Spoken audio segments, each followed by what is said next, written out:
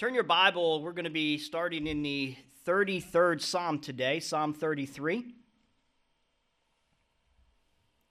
And as you're turning there, what's the difference between George Washington and a duck?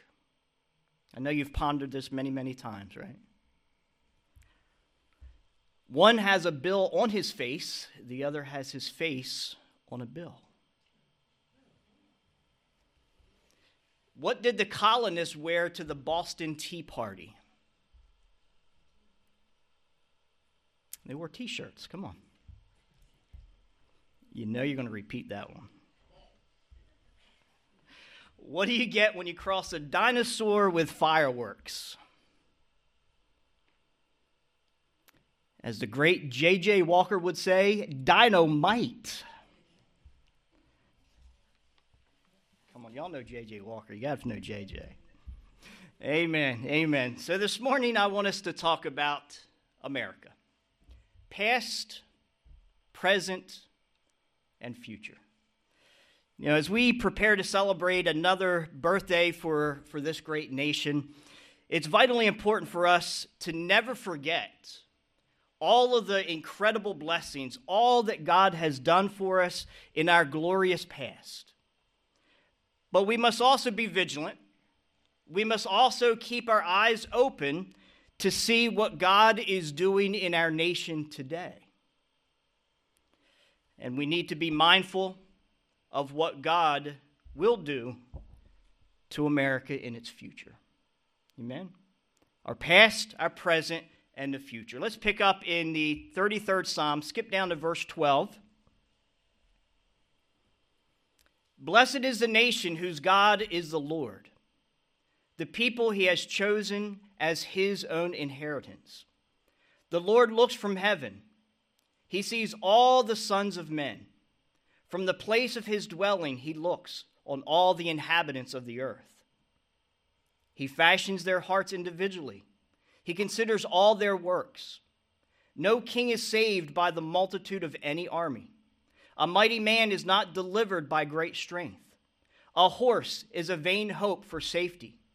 Neither shall it deliver any by its great strength. Behold, the eye of the Lord is on those who fear him, on those who hope in his mercy, to deliver their soul from death and to keep them alive in famine. Our soul waits for the Lord. He is our help and our shield. For our heart shall rejoice in him, because we have trusted in his holy name. Let your mercy, O Lord, be upon us, just as we hope in you. So, America, thinking about what God has done in our past. We are a nation full of wealth, full of privilege, full of opportunity. And we need to make sure that we never forsake, we never forget that this is all from the generosity of Almighty God himself. Amen? God makes it clear in this psalm. Our safety, our wealth, all those things that we have, all the things that we have been blessed by is because of his almighty hand. God has done two major things for us as a nation. Number one is that he literally birthed this nation. Amen? He formed this nation himself. We sing that great patriotic hymn, My Country, 'Tis of Thee. Who is the thee? We're talking about Almighty God, aren't we?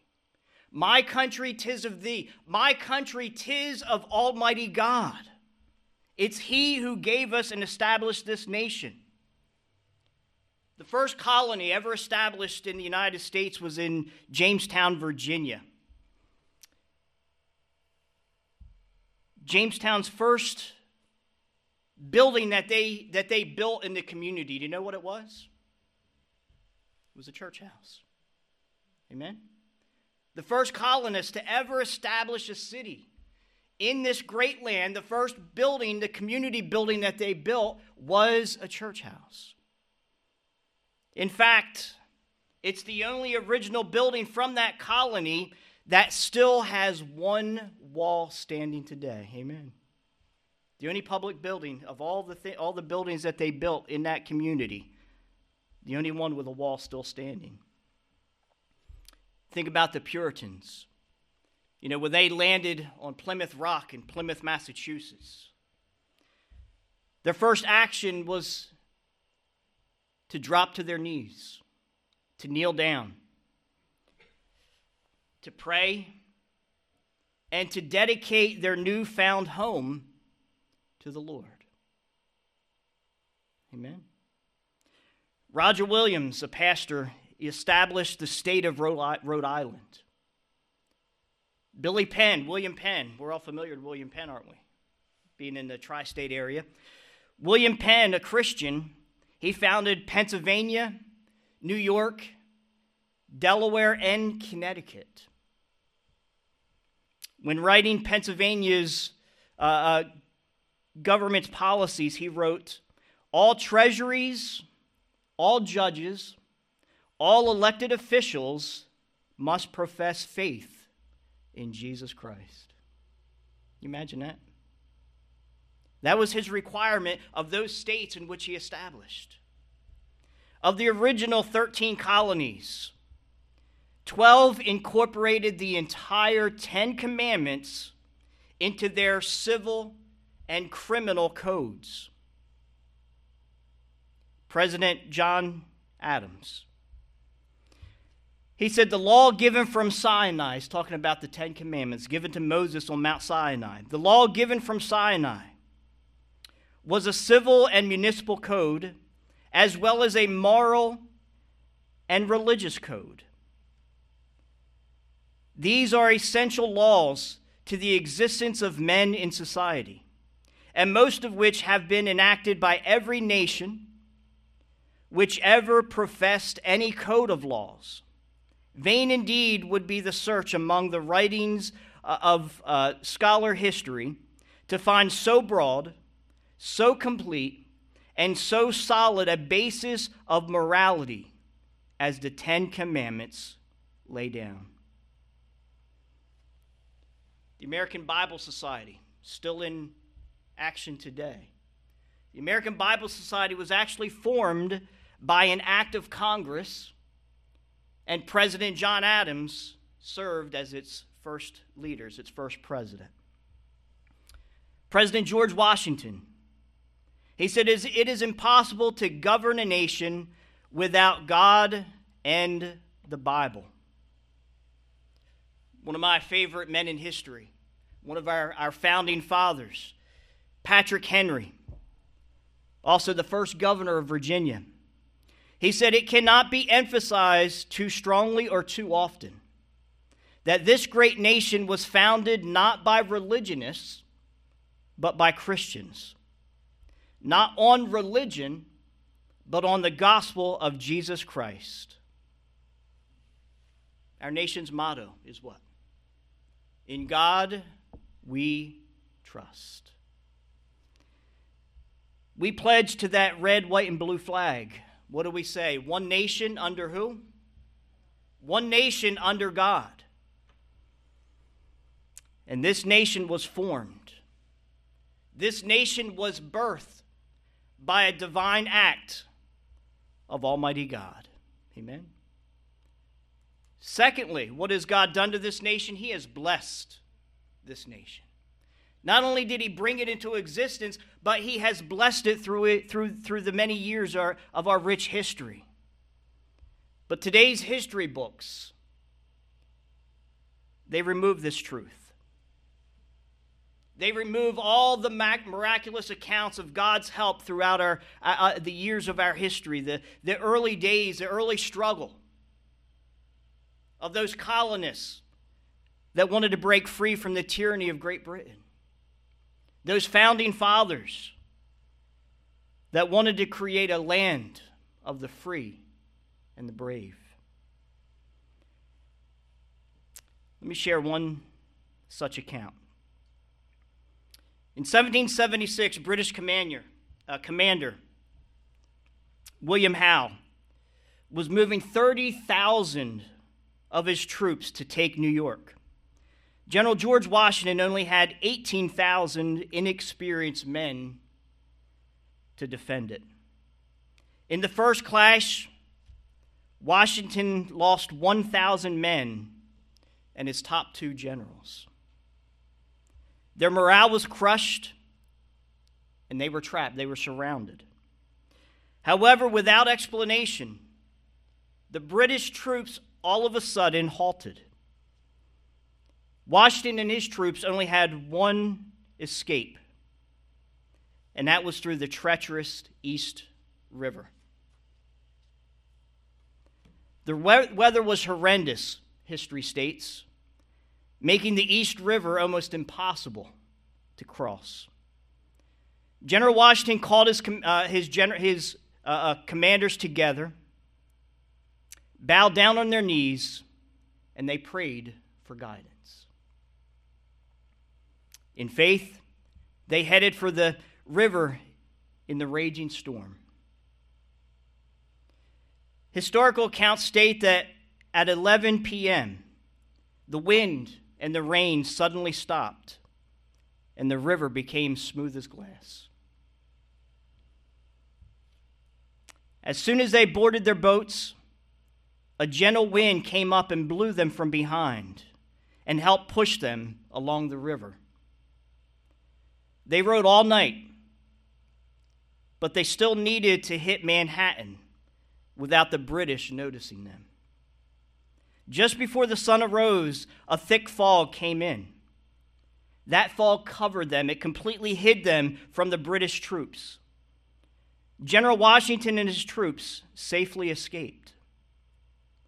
Washington gave God all the glory for that entire night. He openly recognized God's divine hand and his blessing upon the establishment of this young nation. But even in that deliverance, let us never forget that 1,000 men still gave their life. Freedom is never free. It always comes with a very, very steep price. In the history of our nation, we've lost just under 1 million lives.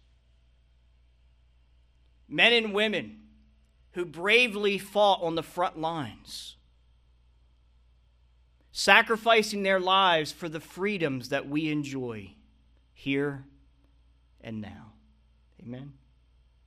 Let us never forget. God has birthed this nation. He has blessed our nation in the past. What about today? What is God doing today in our nation? Plain and simply, he is watching, and unfortunately, he's also withholding. He's watching and he's withholding. He's watching closely, and he's taking account as we as a people, as we as a nation continue to drift further and further and further away from him. He's patiently watching as we openly reject him as a nation. Instead of seeking after him and becoming better. Year after year, we certainly fall away from him and become bitter. We shake our fist in his face, and we've become a bitter people instead of a better people. And because of our lack of obedience, he's also withholding his blessings from us. Remember, God's love is unconditional. Amen? There's nothing that we can do more to make him love us. There's nothing that we can do to make him love us less. He loves us unconditionally. But his blessings upon us are conditional. Amen? Jesus said, if you love me, then what? Keep my commandments. We have to trust him. We have to obey him in order for him to bless our lives. So today, God is looking on. He's watching us. But he's also withholding his blessings from us as a people and as a nation because of our disobedience. Because we've chosen to kick him out of our nation. Here's a sad fact. Our servicemen and women in both Iraq and Afghanistan, they were safer in those two war zones than they are in all the major cities in the United States today. How sad is that fact?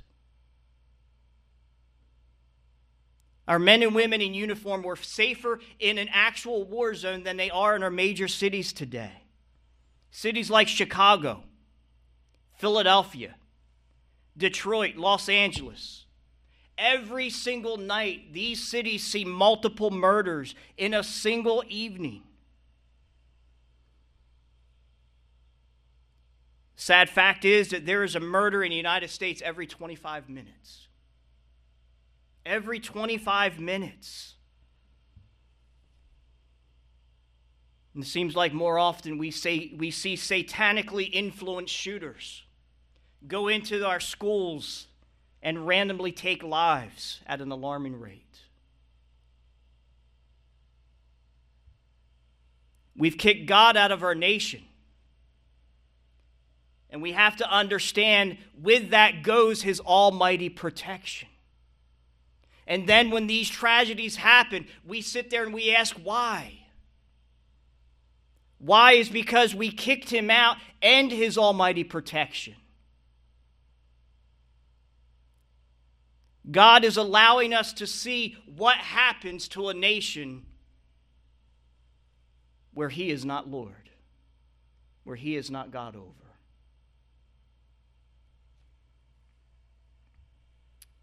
So what's the answer? Is it religion?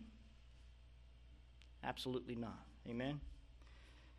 One thing you know about me is I am not for religion. Religion, by definition, is man-centered and not Christ-centered. Religion is man's attempt to reach God. You have to do this, you can't do that, you have to say this, you have to, all these different things. Man's attempt to reach God on their own, and it can never, ever happen. Praise God for Christ. Amen. Jesus, God in the flesh, came down to us to meet us in our needs, to meet us in our sins.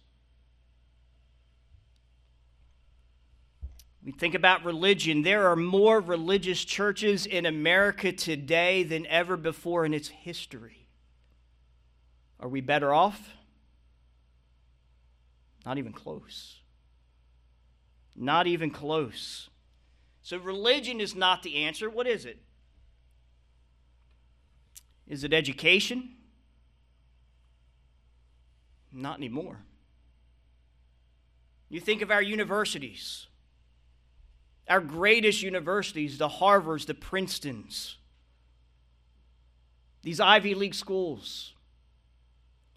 These universities were originally established in our great nation for one purpose. That was to teach our students, our children, how to read and understand the Bible. That was their established purpose.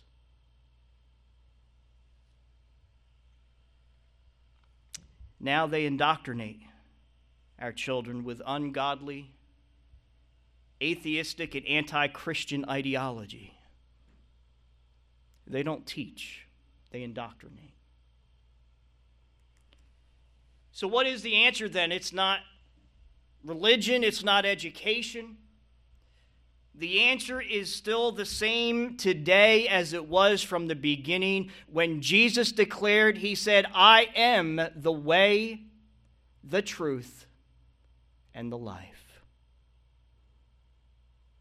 He said, no one comes to the Father except through me. Amen. Jesus declared, I am the way, the truth, and the life. Jesus is the way for the lost. Religion has and always will fail. Amen. Confucius, Buddha, Mohammed, they are all dead. Their bodies, their bones are in their graves. But praise God, the tomb of Jesus Christ is empty. Amen. The tomb of Christ is empty.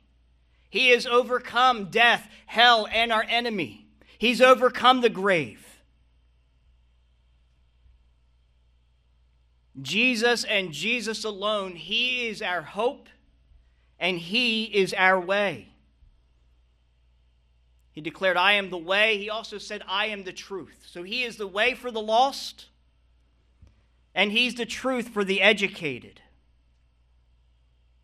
In a world full of uncertainty, in a world full of deception, we can be comforted to know that Jesus is an absolute and He is absolutely steadfast. Amen? He is our absolute standard of truth. He is the absolute standard of wisdom and understanding. He is the absolute source of peace and love. Amen? Hebrews 6:19.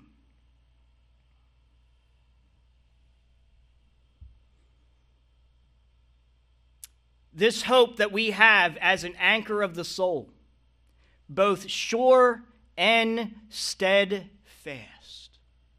The hope of Jesus Christ is sure and it is steadfast. Jesus said, I am the way for the lost. He is the truth for the educated. And He is life for every single one that trusts in Him. 1 John 5:12. He who has the Son has life. Amen. God's not talking about the flesh and blood. He's not talking about this physical life. He's talking about eternal life. Amen. He who has the Son has eternal life. And yet most fail to come to the way. Amen. Most are not finding truth. Most are not receiving eternal life.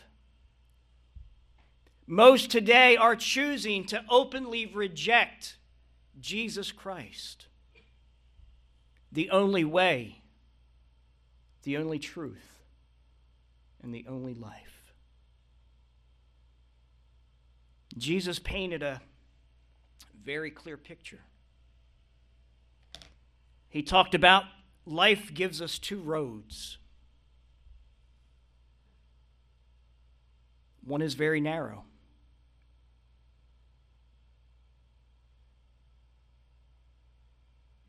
But that road leads to eternal life. You have to enter in at a very straight gate, very narrow gate.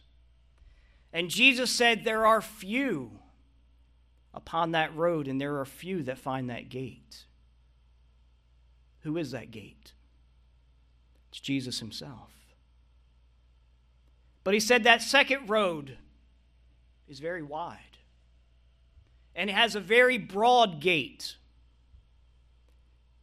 And He said that many are on that road. Most are on that road.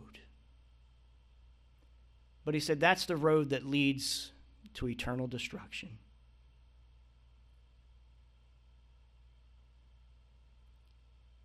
And as sad as it is, that's because most are openly rejecting Him. Amen.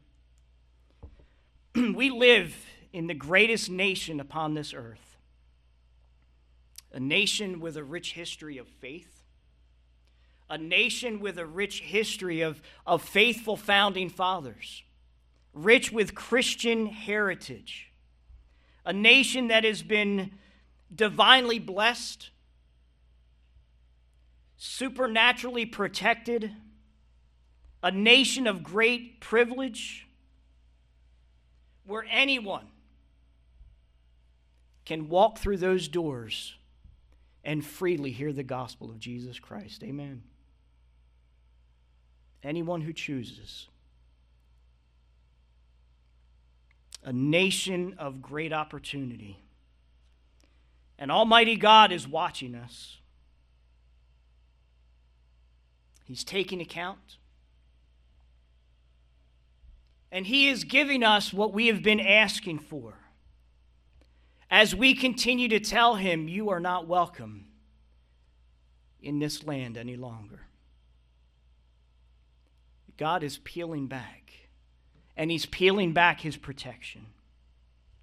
He's also withholding His blessings, as well as those protections from this land. He is giving us as a nation what the majority of this nation is asking for. A land without God. So that brings us to what is our future? What does God tell us will happen to us if we continue down this path? Well, history is full of wreckage and ruin of nations that have rejected and that have forgotten God. Book of Deuteronomy gives us an incredible outline. Deuteronomy chapter 8, skipping down to verse 18. God was talking to the children of Israel. And He said, "And you shall remember the Lord your God, for it is He who gives you power to get wealth, that He may establish His covenant with which He swore to your fathers, as it is this day.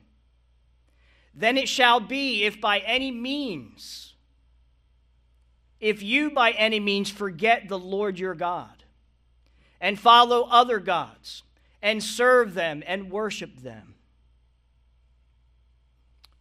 I just want to pause right there for a second. We need to understand that not all gods come in human form, do they? Anything that we put before Almighty God is a god. It can be a sports team. It can be a movie star. It can be a hobby. It can be anything that we put in front of Almighty God. And God said, "I testify against you this day. If you follow other gods, you serve them, you worship them, that you shall surely perish. As the nations which the Lord destroys before you, so you shall perish, because you would not be obedient to the voice of the Lord your God." We look at the history of the nation of Israel, God's chosen people. How many years have they suffered for turning their backs upon holy God? Hundreds of years, thousands of years, they've gone in and suffered persecution and captivity when they chose to reject God, when they openly chose to kick God out of their nation. God removed His protection from their presence, and they went into captivity from other nations.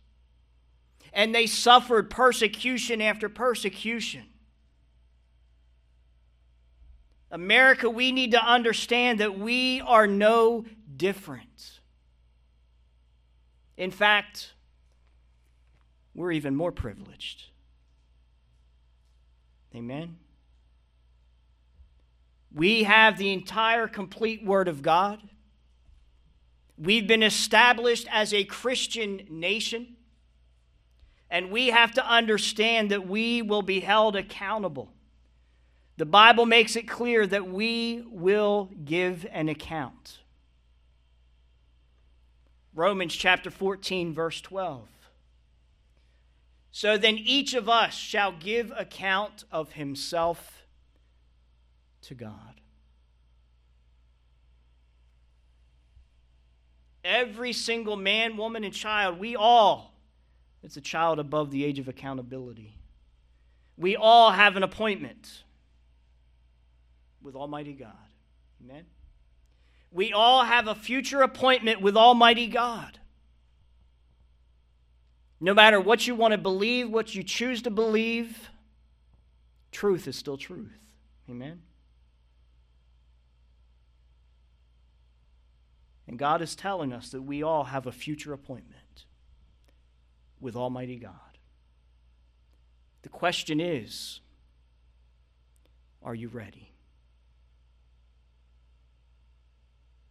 Jesus said, I am the way, the truth, and the life. In him is how we get ready for that appointment.